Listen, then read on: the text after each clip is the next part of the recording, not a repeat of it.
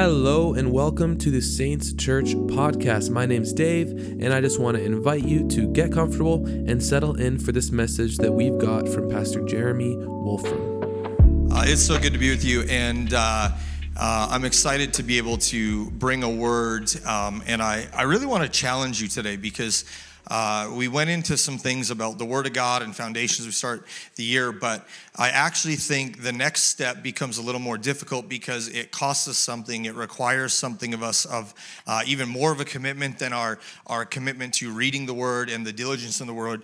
And Isaiah 56, it starts like this, verse 6 to 8. It says, "Also the sons of the foreigner who join themselves to the Lord to serve him, and love the name of the Lord to be his servants. Everyone who keeps from defiling the Sabbath and holds fast to my covenant."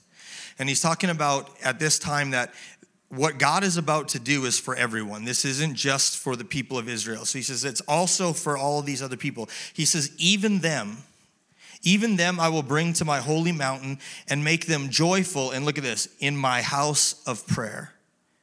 Their burnt offerings and sacrifices will be accepted on my altar, for my house shall be called a house of prayer for all nations. And the Lord God who gathers the outcasts of Israel says, yet I will gather to him others besides those who are gathered to him.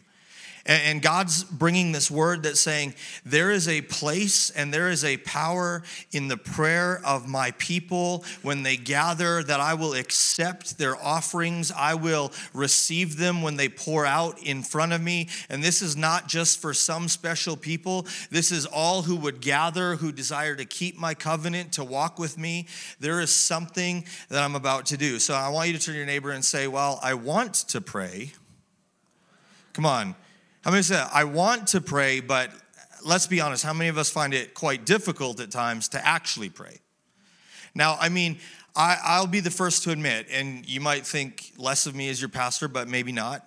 I am not the person who loves to pray for an hour, 2 hours at a time. It's never been me. I do it out of discipline when I feel seasons are there. I am more the person that will pray intermittently in short bursts all throughout the day because I tend to find that with my personality, with the way my brain works and the things that, some of us, our brains just can do when your world is going crazy, that spurts of prayer all day long are the best thing for me, but there is also a discipline in prayer and seasons of prayer that we actually have to learn because the spurts of prayer, the shouts out of prayer or the little prayers that we throw up actually, I believe, don't become as developed or targeted as they need to be in seasons if we've not developed a discipline of prayer in our lives. Now, have you ever done something in your life that you've done, and it wasn't so bad later, but when you first looked at it, maybe a project, maybe something you needed to achieve, a goal you want to set, and in the beginning it seemed like this insurmountable, daunting task? I think we've all had those.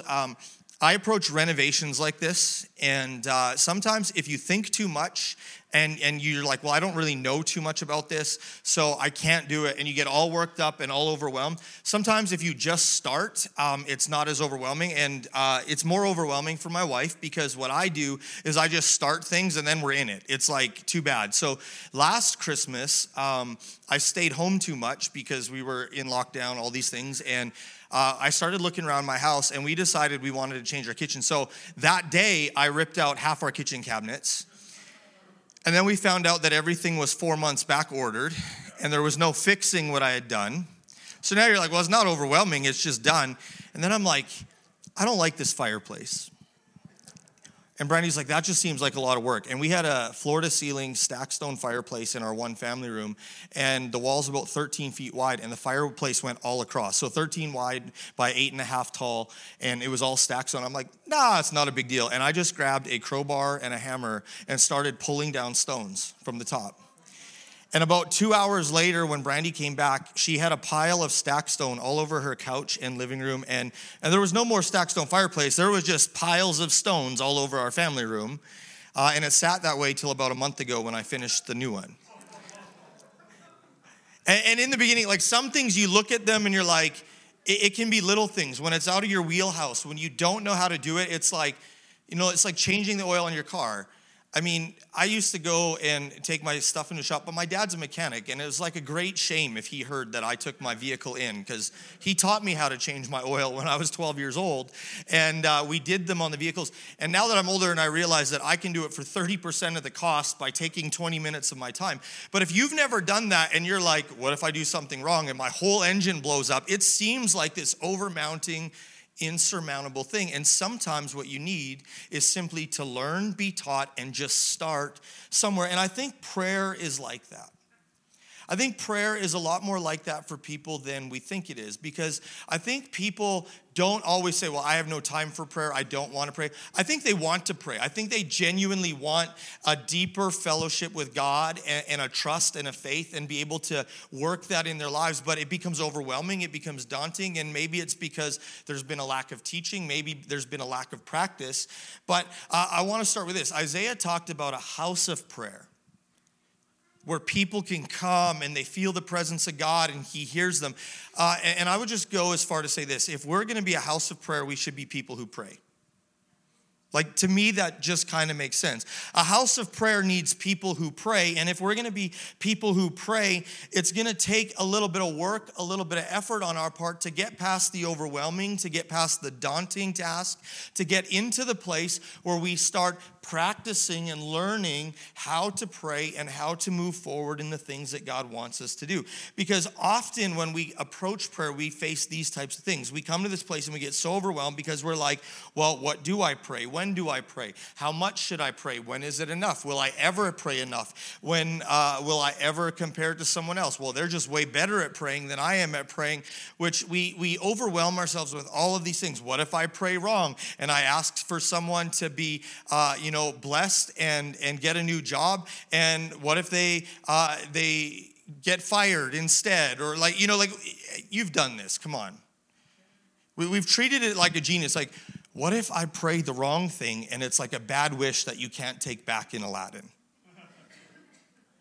It's like you made the wishes by mistake and I prayed the wrong thing by mistake. No. We got to come back to this place where prayer is this communion with God, because we get so hung up in that, well, am I doing it wrong? Am I doing it right? Am I doing it long enough? Am I good enough? Is this how it works? Why am I not seeing results? When we get caught in all of those things, it actually hinders us from the place of relationship and fellowship that God wants us to have in prayer. And I don't believe that people don't want to pray. I actually believe they just, for whatever reason, have not learned it or practiced it enough in practical ways, so it becomes overwhelming. And what I want us to know before I get into 3 types of prayer I want to talk to you about today is I want you to know this. I want you to know, that prayer takes time. Annette, I'm okay. I don't need water. I'm okay. It takes time and it calls us aside.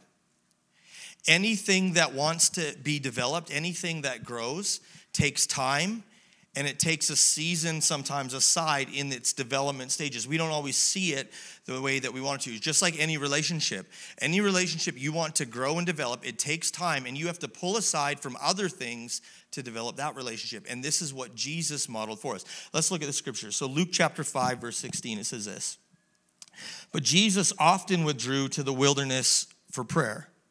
Matthew chapter 14 says this: "After sending them home, he went into the hills by himself to pray, and night fell while he was there alone." This was Jesus' pattern. He would pull aside to spend time with his heavenly Father. Like, Jesus was God, and he pulled aside to spend time with his holy heavenly Father. After he spent all this time with the disciples, with other people, he's like, you guys need to go home, you need to rest. And Jesus said, I need to go spend time with my Father. It was calling him aside. Luke chapter 9, verse 28 says, about 8 days later, Jesus now took Peter, John, and James up on a mountain to pray. So not only did it call him aside, when he taught his disciples to pray, he pulled them into seasons of prayer with him, so they could learn and see what the model and pattern was. And often in our lives, we fail to understand the purpose of prayer because we failed to pull aside, or when God is calling us aside, to separate from some of the things that are actually going to develop that relationship with prayer. One thing I do when I pray, here a lot of times by myself, for whatever times, I make sure I have my notepad with me, because it is amazing How the minute I say I'm going to pray for an hour or 30 minutes, every meeting I missed or person I forgot to call or text or email, I can't remember those for the life of me during my workday, but when it's time to pray, I should text this person, I should do this, I should do that. Now, if you're praying for them, text them, hey, I'm praying for you, put your phone down, go actually pray for them. But having a place to write those things down to know I need to deal with these things right after. But the distraction and the things, if we know that we need to be pulled aside to develop that intimacy with God, there will always be things trying to pull us and keep us from that. And Peter Wagner said this, since prayer is essentially a relationship with the Father, it takes time. It's minutes on the clock, and most of us have come to realize that this is true of our relationships to our spouses or any other relationship, but it's also true with the relationship with our Heavenly Father. You know, young people, if you make your way into marriage and you're constantly saying to your spouse who says, hey, how was your day? Let's talk. I don't have time for that right now. I'll get to you when I'm done this. Talk to me after the football game or this or that. It doesn't usually go well very long. And, you know, often you find yourselves, and anyone who's married, you can say this, you find yourselves in seasons where you're at a deficit where you're like, man, we really just haven't communicated the way we need to, and so we kind of keep missing each other because we just haven't invested the time we need to. And then it's just about, it doesn't mean like, oh no, the world's ending. The reality is you just need to set a few things aside to say, I'm going to make this more of a priority because I need to fix some things or develop this relationship with my partner a little bit more. And that'll happen in any relationship. That can happen in a business partnership. That can happen in a work relationship. That when you keep distance for too long or you don't communicate about the right things, there can be that feeling of angst or separation. And really all that's needed is the relationship needs some time to reestablish, to grow, to flourish. And this is what happens in our relationship with God. So it takes time and it calls us aside. But I also want you to know about prayer, that prayer is something that is developed and learned. You know, we do this, I can't even remember who said this, but often people get saved, give their life to Jesus, and sometimes what happens is they're at a crusade or a special meeting, and thank God for those. I appreciate those things. And then the person at the end stands and says, okay, now find a good church, read your Bible, and pray. That's like telling a baby in the hospital, congratulations, you were born, putting him in a crib. Now find some good parents, learn how to eat, and build healthy relationships so you're a decent human being throughout life. You know, we put ourselves at a deficit or at a place of not understanding because why? We've refused to develop our prayer life or learn. And so when you are a new Christian, when even you've been around church for a while, if you've never learned or no one's taught you how to pray, well, you can't expect people to know what they don't know. And so sometimes it just takes time and it takes learning. And prayer is one of those things that is developed and learned. In Luke chapter 11, verse 1, it says this. It says, once Jesus was in a certain place praying, and as he finished, one of his disciples came to him and said, Lord, teach us to pray. Now that's a wise disciple. Like right there in that moment, the disciple saw something in Jesus that he realized he needed in his life. And rather than just saying, man, I'll never be like Jesus. Well, you're right. You know, you'll never be the Son of God. But we can learn, we can develop, we can be taught by Jesus. And he said, Lord, would you teach us to pray as John taught his disciples to pray? And Luke chapter 11 goes into this big, long thing. This is where we see the Lord's Prayer. And so you can use the Lord's Prayer as a pattern. I could teach through that for like 6 weeks. We don't have time today. But then verse 5 in Luke chapter 11, it says, then teaching him more about prayer, he used this story. So in teaching him to pray, he goes through the Lord's Prayer, which has all of these pieces of gold on how you approach God and what you should pray for and dealing with your own heart and then praying for others and all of this stuff. And then he finishes that and then goes, and then he taught them more about prayer. And he goes into this story about a person who needs bread and he goes to his neighbor's house and he's not knocking and knocking, and the person's ignoring him, and he just keeps knocking. And finally, the person opens the door and gives him what he needs. And then he goes into this passage where he says, you need to keep asking, you need to keep seeking, you need to keep knocking. And the premise of this comes back to the place where we realize that this is not God trying to withhold from people. We have a heavenly Father that wants to give good gifts to his children, but sometimes we have not because we ask not, and we stop approaching him in prayer, so we stop receiving the things we need for our hearts, for our minds, for our lives. And so what Jesus teaches people in the pattern of prayers, he says there's a way to pray. There's a persistency in your prayer, and there is a continuation that this keeps going on and on and on. And you can't learn what you're not asking about, and you don't learn what you're not taught. When a little child starts learning how to speak, we think it's cute, some of the words that they mispronounce and how they can't string a sentence together. That's cute till they go to school.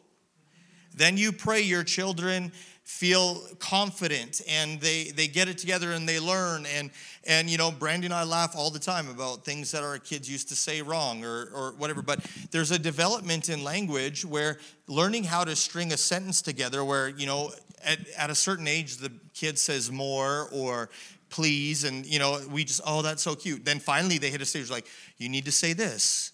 Can I please have some more? And then the kid just like, more. Well, no, it doesn't work that way.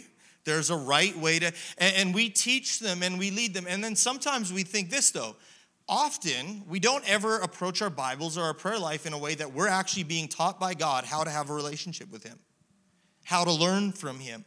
And Luke chapter 11 verse 13 says this, it says that he helps by giving us good gifts. And the amazing thing in the story when the guy's knocking, seeking, asking, and then he goes into this other story where it says, which of you having a son who asks for a loaf of bread, gives him a stone, and if you ask for a fish, you give him a scorpion? Like, no, even you foolish, worldly people will give good gifts to your children. How much more does your heavenly Father want to give good gifts to you? But this is what amazed me. The good gift he promises was not tangible or physical. If you read Luke chapter 11, verse 13, it says, so if you sinful people know how to give good gifts to your children, how much more will your heavenly Father give, look at this, the Holy Spirit to those who ask him? God doesn't just give us the things we need. He does do that. It's in the Lord's Prayer. Give us this day our daily bread. But he gives us the Holy Spirit to keep seeking, to keep asking, to know what our heart needs, to be taught and to learn all throughout our lives. So what we need to know is that prayer calls us aside, it sets us apart, it's developed and it's learned. But what does that mean then? How do I practically learn how to pray? Well, today I want to leave you with 3 areas that I think we can all learn, develop, and grow in when it comes to prayer. Because I think when we actually lean into these things, these types of prayer, it's going to change our hearts and it's going to change our perspective in what God wants to do. So now, you might have questions after this. Feel free to ask me. This is a learning process. For some of us, it's going to be like, whoa, that's a lot of information. I got about 60 scriptures left. No, not quite. Maybe 25. But I want us to learn, and I believe that God is calling us to develop in 3 prayer areas. There are so many more that we could dive into, but 3 areas for us as believers. And the first one is this. Everyone say, prayer with my understanding. With your understanding. One of the ways we're called to pray in the Bible is praying with our understanding. I want you to understand this. Prayer has a secret place, but prayer also has a voice. So when you say, God knows my heart, God knows what I need even before I ask him. Absolutely 100% true. But there is an avenue of prayer that is vocal, it is intentional, it is communicative with God. That's why Jesus said when he said about the Lord's Prayer, he says, when you pray, say. And there needs to be a development in our lives, in the prayer, in our understanding of learning to say, God, this is how I praise and honor you. This is who you are. This is what I need from you. This is what I need in my heart. This is what I'm struggling with. These are the things I need to lay before you. Psalms chapter 5, verse 1-3 says this. It says, give ear to my words, O Lord. Consider my meditation. So here's what the psalmist says. God, you're listening to what I say and what I meditate on in my heart. It's both end. So prayer has that secret place, but it also has a voice. It says, give heed to the voice of my cry, my King and my God. For to you I will pray. My voice you shall hear in the morning, O Lord. In the morning I will direct it to you, and I will look up. So the psalmist clearly indicates there is a meditation of your heart where you're constantly praying. You're thinking about the things of God. But there is a vocal aspect where there are times I need to vocalize and spend that time communicating with you, God. And there is a prayer in your understanding. So when I say prayer in the understanding, pray with the words that you know. Pray in your known language. Pray with your lips. Ask God for the things that you need. It's like when my kids come to me and say, Dad, where's Mom? And I swear I'm not picking my kids. Say, she's somewhere else. What do you need? It's okay. I'll wait for Mom. But here's the truth. If they would vocalize to me what they need or the question they have, there is a higher chance that I can help them than if they say, no, I'm choosing not to vocalize right now.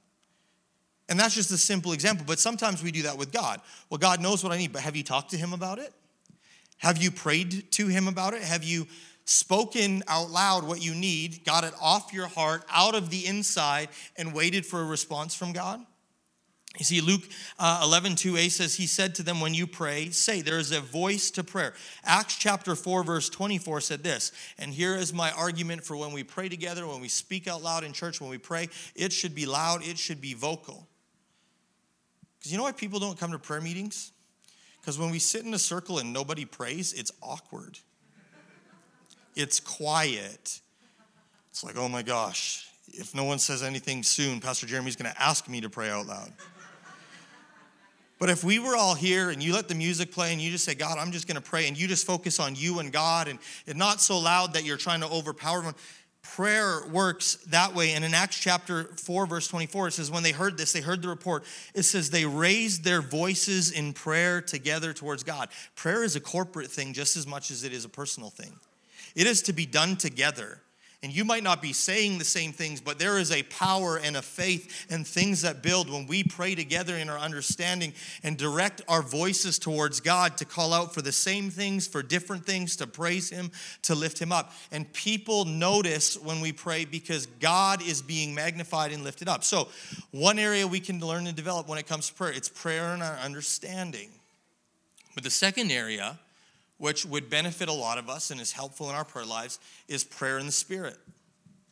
Prayer in the Spirit. You see, prayer in the understanding, prayer in the Spirit, and there's another one I'm going to talk about today, they're all part of the package. Jesus taught on so many different things. Paul taught a lot on prayer in the Spirit in the New Testament. And I want you to know this. So now for some of you, as soon as I say prayer in the Spirit and I start talking about speaking in tongues, some of you, based on your background, your experience, you're like, I don't know. I really don't know. That's okay. Because what I want you to know is where in the past, where maybe damage has been done, that this is the only way to pray and it's spirit. No, it is an avenue of prayer, in which I believe is biblical and a very effective one.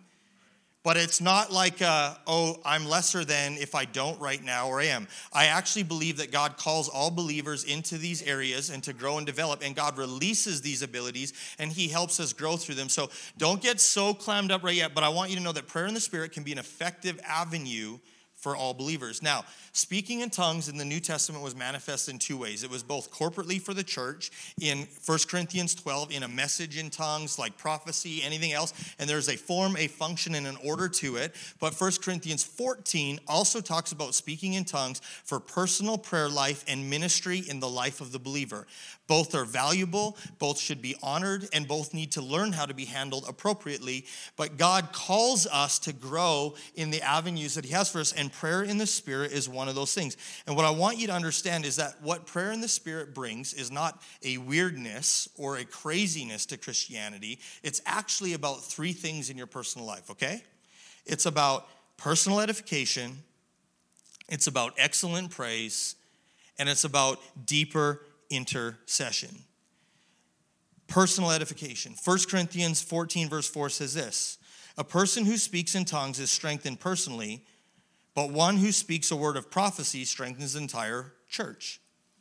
So if I get up here and I speak a word of prophecy, you will all understand it, and it edifies everyone. But when I pray in tongues, it edifies my spirit, and it leads me into a place of my prayer life with God. And corporately, if there's a message in tongues, there has to be an interpretation. But in your personal prayer life, there is a communication with God that edifies you, that speaks on your behalf, that grows as you grow in your prayer life with God. Jude verse 20, Jude does not have 20 chapters, but verse 20 in the only chapter in Jude, it says, "But you, beloved, build yourselves up on your most holy faith, praying in the Holy Spirit." You want to build yourself up. You want to encourage yourself. Sometimes praying in the Spirit is the best thing you can do, because you don't know why you're feeling. You don't know what's going on, but there is a personal prayer language that God releases upon people, and as you grow in that and develop that, praying in the Spirit can build up your own heart, your own faith, and bring you to a place of personal edification in your walk with God. So here's the deal. If you're walking down the street and you're like, I just want to pray for you, you lay your hands on someone, you just start speaking in tongues, they're going to think you're crazy because they don't understand. So maybe you pray in tongues the whole time till you walk up to a person, then you say, hey, I'm going to pray with my words. What can I pray for you for? And pray with what you know. Because God uses both. They are avenues of prayer in our lives. So it's personal edification, but prayer in the Spirit is also about excellent praise. In Acts chapter 2, verse 11, it says, we hear them speaking in our own tongues, wonderful works of God. In Acts 10, verse 46 says, for they heard them speaking in tongues and praising God. Now, I still believe this. Often, my wife didn't get saved till she was older in life, and you walk into a church and people are praying and you hear people praying in tongues, and your first thought is they're crazy. And then the next thing is, what is God doing? There's something different about this, that the Holy Spirit works in someone's heart and draws them. Sometimes we worry so much about how we look that we're actually not letting the Holy Spirit work in the hearts and lives of people. Because in the very book of Acts, when this was poured out, when this happened, the people who heard and saw it, there was an amazement in them to what God was doing. And there were people that thought they were crazy and drunk too. But the New Testament apostles and the leaders learned that the Holy Spirit has to work this out, because if the Holy Spirit is doing it, the Holy Spirit is going to work in people's lives. And our job is to praise the Lord, to magnify his name, to lift him up. And sometimes, I don't know about you, I can talk a lot, but I run out of words. So when I'm singing, when I'm praising, when I'm worshiping, sometimes praying in the Spirit, singing in the Spirit just gives another way for my spirit to honor God, to lift him up. And the Bible says that it brings excellent praise. It magnifies God. 1 Corinthians 14, verse 15 gives us a disclaimer for this, though. Well then, what should I do? I will pray in the Spirit, and I also will pray with words that I understand. I will sing in the Spirit, and I also sing with words I understand. For if you praise God only in the Spirit, how can those who don't understand you praise God along with you? How can they join you in giving thanks when they don't understand what you're saying? You will be giving thanks. This is what Paul wrote, very well. He says there is an amazing praise towards God when you pray in the Spirit, but it won't strengthen the people who hear you. So prayer in the Spirit and praise in the Spirit, this is for you. This is for your relationship with God. So it's personal edification, it's excellent praise, but it also comes down to this, new levels of intercession in prayer. 1 Corinthians 14, verse 2 says this, for he who speaks in a tongue does not speak to men, but to God, for no one understands him. However, in the Spirit, he speaks mysteries. When you feel a burden on your heart for someone, a friend, a person, a family member, and you don't know why, sometimes you're not supposed to pick up the phone and pray.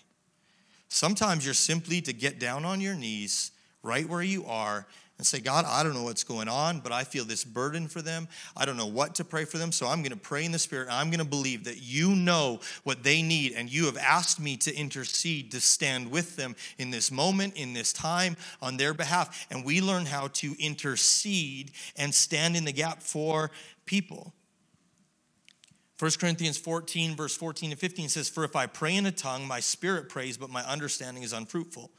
What is the conclusion then? I will pray in the Spirit, and I will also pray with the understanding. The amazing thing to me is I can pray in the Spirit, and I'll tell you this, I speak in tongues all the time, and it gets me in trouble, especially at the mall, because I'll be doing it under my breath, and then people think I'm talking to them. So I can be totally thinking about something else, but praying over a situation that I know I need to be dealing with in the church or in someone's life or my family.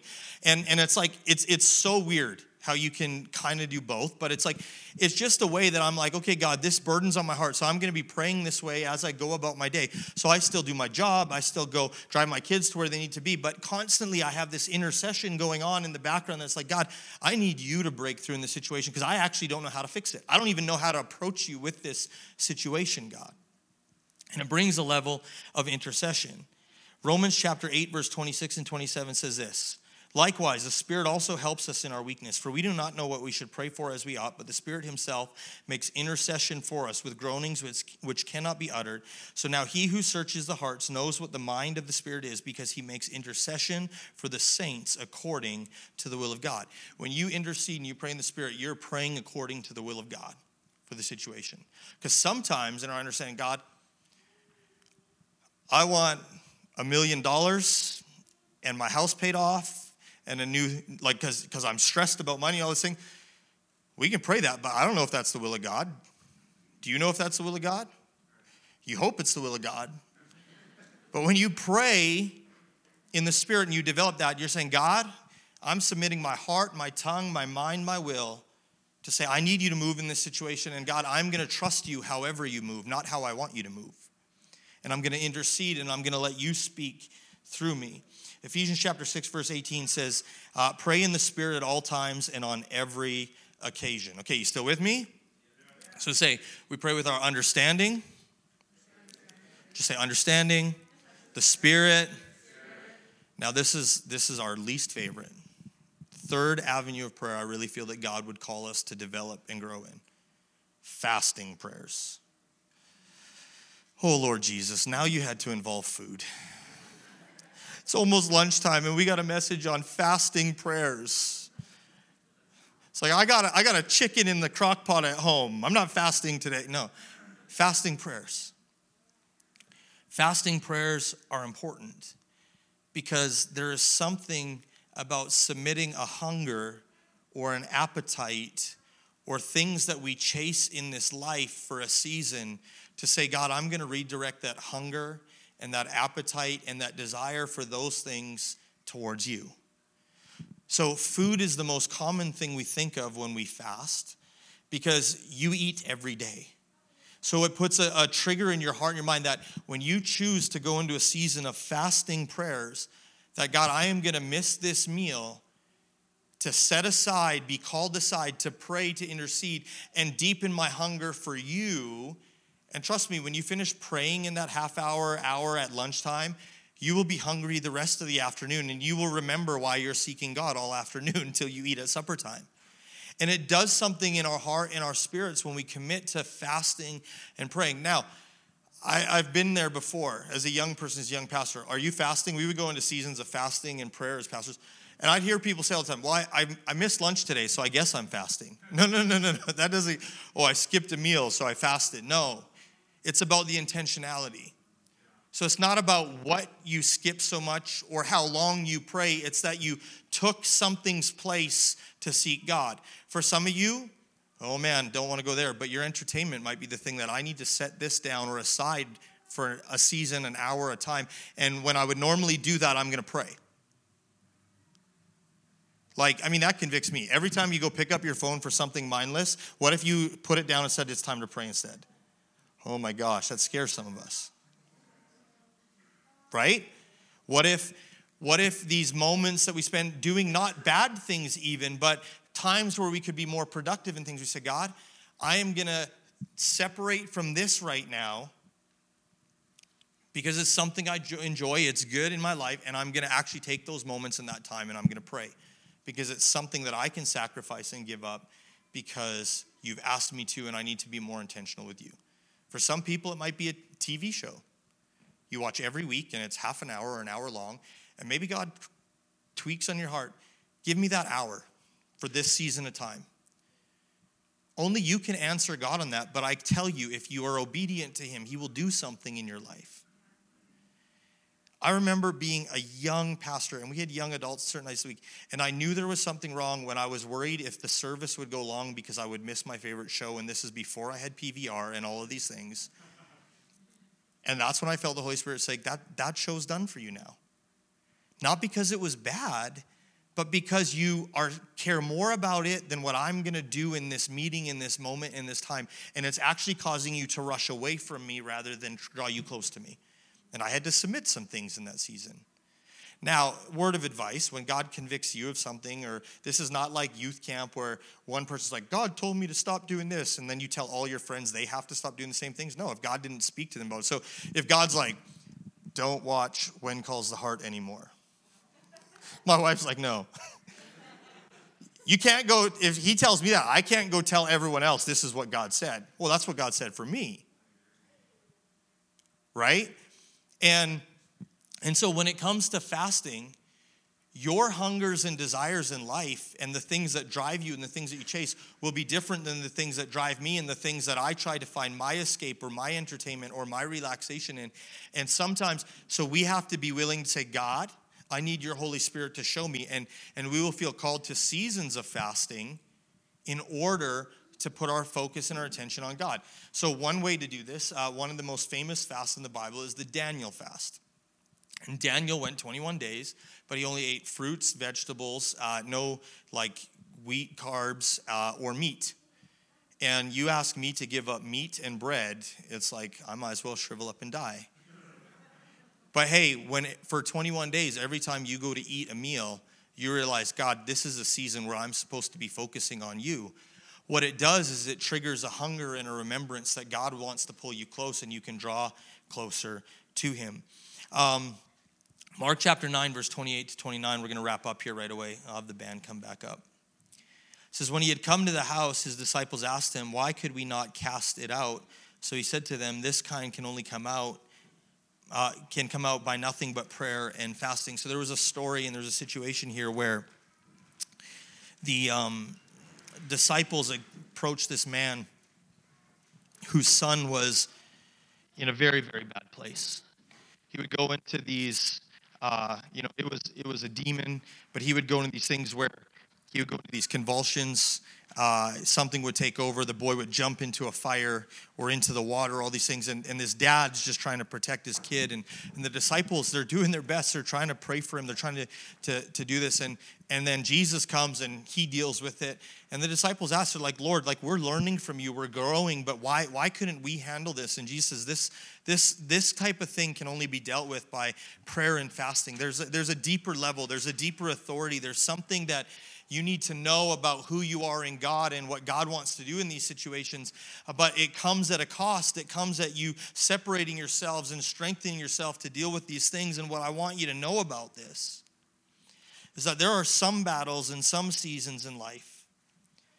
There are some measures of faith that you would like to have which can only be gained or overcome through seasons of fasting prayer.